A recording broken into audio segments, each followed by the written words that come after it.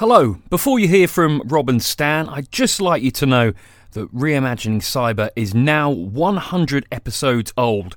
The show's now a regular in the Apple charts and is one of the most respected podcasts in the cybersecurity world. Now, Rob and Stan and our great guests can of course take much of the credit for this, but on behalf of them, I'd like to thank you for regularly downloading and sharing the podcast and giving us valuable feedback, all of which helps us make the show better and better. And if you're feeling generous and want to give us a present for such a landmark achievement, I suggest that you leave a rating or a review wherever you get your podcasts. Now on with the show.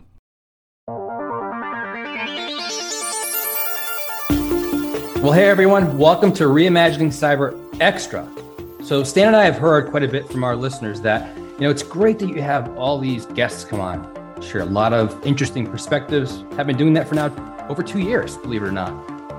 But, it'd be great to hear from the two of you directly. So we thought, hey, why not kind of bring forward some of the recent relevant interactions and news that we're seeing out there, participating in, and just share that with you and see how that goes, right? So it'd just be very simple, casual conversation amongst us as to some of those activities, some of those engagements that we've had, and we'll kind of kick it off today. And Stan, why don't I give it to you? What have you been seeing out there? What have you been working on? What have you been hearing? Well, actually, one of the things that's really cool, Rob, we've had Sean Tuma on our podcast twice, and I'd never had the opportunity to meet him in person. COVID got in the way of sort of meeting people, right? Right. I was in Dallas last week and had the opportunity to have lunch with him. Very cool. Nice. And again, for our listeners, one of the things that Sean is heavily involved with his whole security and privacy practice, right, is around cyber insurance. Yep. And we talked about that just as far as how's it been going as far as his practice and all that. And it's been a down year. Really? I mean, I'm not saying Sean is specifically has diversified a bit, so his practice per se isn't necessarily down, but he had an event with his peers last month. And in general, cyber attacks in the US, at least, are down. So that impacts, again, the folks in his sector, lawyers trying to protect, respond to their customer needs, right? And then, he said some of the incident responders are laying people off. Wow. Yeah. Did he attribute that to, what's the connection point? Any thoughts? Well, I mean, the speculation, nobody knows for sure, right? But the speculation is that a lot of the bad actors that perpetrate a lot of these cyber criminal kind of activities, right, are in Ukraine and Russia. Yeah. So their energy is somewhere else at this point in time for either they're conscripted, and they're fighting a war, or they're fighting each other. And this is just probably a temporary blip in the radar screen, but it's an interesting perspective, though. Yeah. So I don't know if anybody else is seeing that out there. I mean, I think we're certainly seeing the headlines still. There certainly are attacks occurring, but in general, there is seeing a downward trend in claims to these cyber insurance providers. The IR folks were not getting as much business, and the legal side wasn't seeing as much business. But it was great to meet Sean. I actually have a chance to just hang with him and get to know him better. Great guy. That is always nice to have the opportunity, right? As you said, COVID's put a dent in a lot of these face-to-face interactions. So it's great to hear that you did that. But you had one recently, right? A face-to-face? Yeah. So pretty good, sizable event, interesting one. So this was, maybe a few weeks back or so at this point. And so I won't share who the organization was, but basically a very large US-based telecom, do probably more of their business on the consumer side with their services, obviously, and products. And they do a great job annually of putting on a one-day internal cybersecurity event or conference, really. And, the keynote actually was done by Bruce Schneier, which was awesome, right? Wow. You want to give some people a background on who he is? Because, not everybody may know. He's been around forever, but... He's been around for a long time. He's been around since the creation of the internet, as he shares. And he's, one of the the biggest minds in cyber and around cryptography. So Right. he is like, just so ingrained in the day and day activity that we're all used to doing now in cybersecurity that he has been involved with for many, many years. He's teaching policy at Harvard University now. He has kind of his tentacles in every little thing still to this point. He's just the passion, right, of cyber just comes across, and he just did a nice job in going through kind of the state of what he's seeing out there in the world of cyber. And one of the things a couple of things really that he emphasized that I took away is one, which I really love, and you and I talk about this all the time. It's kind of a key theme behind the show and kind of at the core of why we even started this, right, which is around cyber resilience, right? So now 2 years in, and he was talking about that kind of maturation of cyber resilience and how it's just great to see that people are finally come around to think of it in that regard. And so, some good things happening in that space. And the other thing that was really the main theme of the entire day, which he again included in his keynote, is all around the need to secure the software supply chain. And so if you think about that translated into this particular client of ours that we work very closely with, I'll say it was very refreshing to hear what they're doing. We've hear what the telecom is doing. This particular telecom is doing. We've worked with them pretty closely for some time now, but we've always had the discussions more so, of course, on kind of the security audience side of the equation. And we talk about, right, that need to really balance things out with the dev teams and ingrain ourselves more in the dev teams and not slow them down. Just kind of really, how do you bake security in? They're doing it. And, it's one of their key top 3 initiatives to continue to really drive that relationship so that more of the security capability is in the hands of the dev teams. And the validation, kind of the gate checks, if you will, just are more seamless with security, over the top with some more governance than anything else. So I was just impressed because it wasn't just a cybersecurity leader within this organization that was sharing that. It was in true partnership on stage with the head of development as well. So the two of them side by side sharing that actual perspective. Which is so important. Going back to Bruce for a second, I don't know about you, but I always monitor his Schneier on security. Right. He has that little blog. And he posts things that catch his eye. Snippets. Yes. Little snippets. Sometimes it's in the news. Sometimes it's some kind of, publication. He wrote the seminal book on cryptography. Yeah. He's got another book coming out actually too. And I want to say this. I don't know if it's January or February he was saying.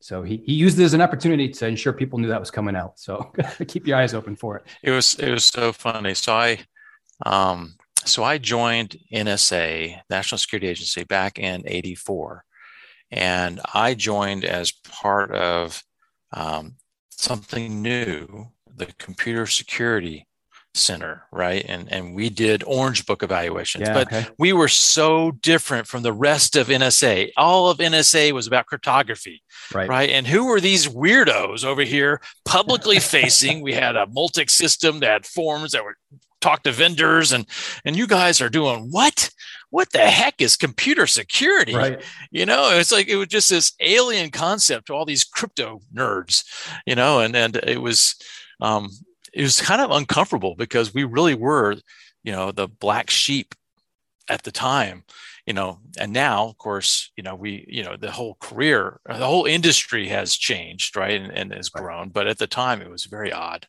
Yeah. And all of us, even though we were doing computer security, we all had 3 weeks of learning about crypto. Because if you're going to be at NSA, you better learn something about crypto. Of course. Well, what's interesting too is being, as part of that event with that telecom, it brought me back to my days being on the telecom side and running security as well. This is 20 years ago now. So it's just the kind of, back then, and this was more of a backbone provider that I was working with back then. And all of that really was very kind of, early stage security.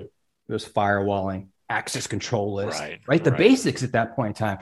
And it's just crazy to think about, like, all of, in that time frame, like, just being in the industry, how it's all evolved. And that translation of, like, when I was in telecom, it was all about the networking. And then we had this access control list and the kind of beginning of some firewalling.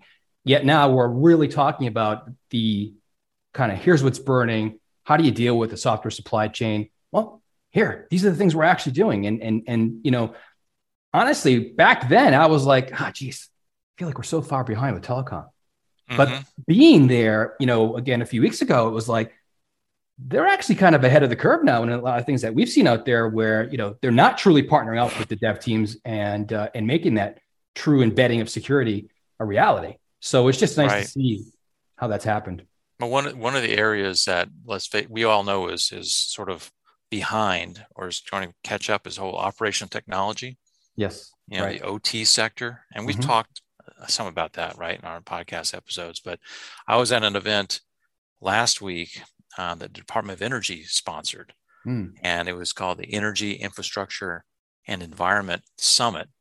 And part of this is the whole exercise of trying to share from the government what the priorities are, what are they doing, some of the ways in which they're trying to move the needle. You know, we have this infrastructure bill. You know, what does that mean to the industry? I mean, $68 billion associated with green infrastructure. How can we actually help ensure this time around we build security in as they build that out? You know, because everybody wants to, you know, like I have solar panels on my house now and I want to have visibility into, well, you know, what does that mean? How am I reducing my energy bill? Everybody wants visibility into the grid. Well, it's not made that way right now. Yeah. And so how can you actually provide access, but also control access? And one of the things that was new to me that I heard about at the event was a new guideline from DOE called cyber informed engineering.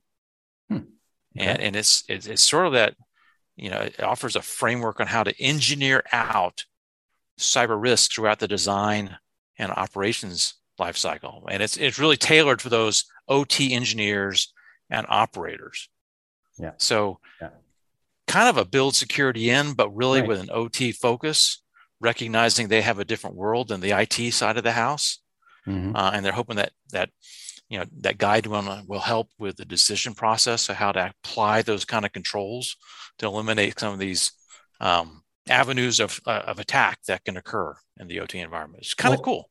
It is cool. And I'm glad to hear it because, I mean, we know, right, from the critical infrastructure side, it's been neglected, right? It hasn't been thought about. And obviously some events have opened people's eyes, and obviously current events are making it even that much more concerning. We've had some guests on to talk about that. I think we actually, now that you said it, we need to actually get some more guests on that topic going forward because it's so prominent, right? But I'm glad to hear that they're actually truly looking at ways to embed it in, and it's coming very much from the government perspective because, you know, I think back to just a few years ago on kind of the medical devices side of the equation, right? And IoT and all these connected medical devices. And, you know, there's actually a lot of good security that's occurring. Yeah, actually, I think we spoke to that product security director at Siemens, right? Brett Harris. We did. About how he's actually helping build security into the medical devices that they've got. Yeah, exactly. And I think, again, sometimes people aren't thinking about those things, right? Like we know, right? The connected device is basically vulnerable. It doesn't matter what it is. I don't care if it's a Tesla, right? I don't care what vehicle it is, if it's a medical device, right? All these type of elements, as you're talking about critical infrastructure. You know, we had Inkshot, remember, talking about IoT security and a lot of the research that she's doing in Canada. Exactly. So I think, you know, it's good to start seeing more emphasis on it because it truly is the kind of that next level of the attack surface of, you know, how much security is really being baked in. So to hear some of these things actually coming into the design phase is really great. One of the interesting areas that they talked about on the panel was you have this executive order from Biden around zero trust, right? Or it has zero trust in it. And how do you apply zero trust to the OT environment? It breaks. You know, you can't just try to shove zero trust concepts into OT. It takes re-architecting in many cases. And then, you know, part of the observation was, look, it's a marathon, right? It is not a sprint. The use cases will vary. areas of focus. If you go back to the CISA, you have those different areas of focus, whether it be on network or data or identity. Right. An organization may pick identity, another one may pick data as far as where to start their race. But it is going to be a challenge in those kind of operational technology environments to apply zero trust without impacting operations. Yeah. And so that was an interesting conversation. No, that's a great point. Now, Stan, I'm going to wrap things up, but before I do that, you're somewhere now and there's something else going on, yet another event that you're going to be speaking at. Maybe you can kind of give the audience a little glimpse into what that is and what you're going to be covering. Yeah, I'm in San Antonio right now. We have the AFCEA Alamo TechNet conference coming up this week. And I'm speaking tomorrow on securing the software supply chain. And it's really around how we can look at the supply chain risks in a way, that we understand the use cases. There are those that are intentionally trying to actually inject malicious code into supply chains, a la SolarWinds. You also have unintentional introduction of risk by consuming software components that may have vulnerabilities in them. And how do you put in place mitigations for both of those kind of scenarios? I think it's really relevant right now as far as a lot of organizations are concerned about both use cases. And I'm looking forward to a good conversation. Good. I'm sure it will be, for sure. It's very, very much, kind of top of mind for many people. We've been talking about it just today, right? Some of those different examples we were sharing. So I hope everyone enjoys this, something different for us. We'll see if it works and we'll continue it if it does, right? So thanks for joining us today. Looking forward to the next time. Till next time, Rob.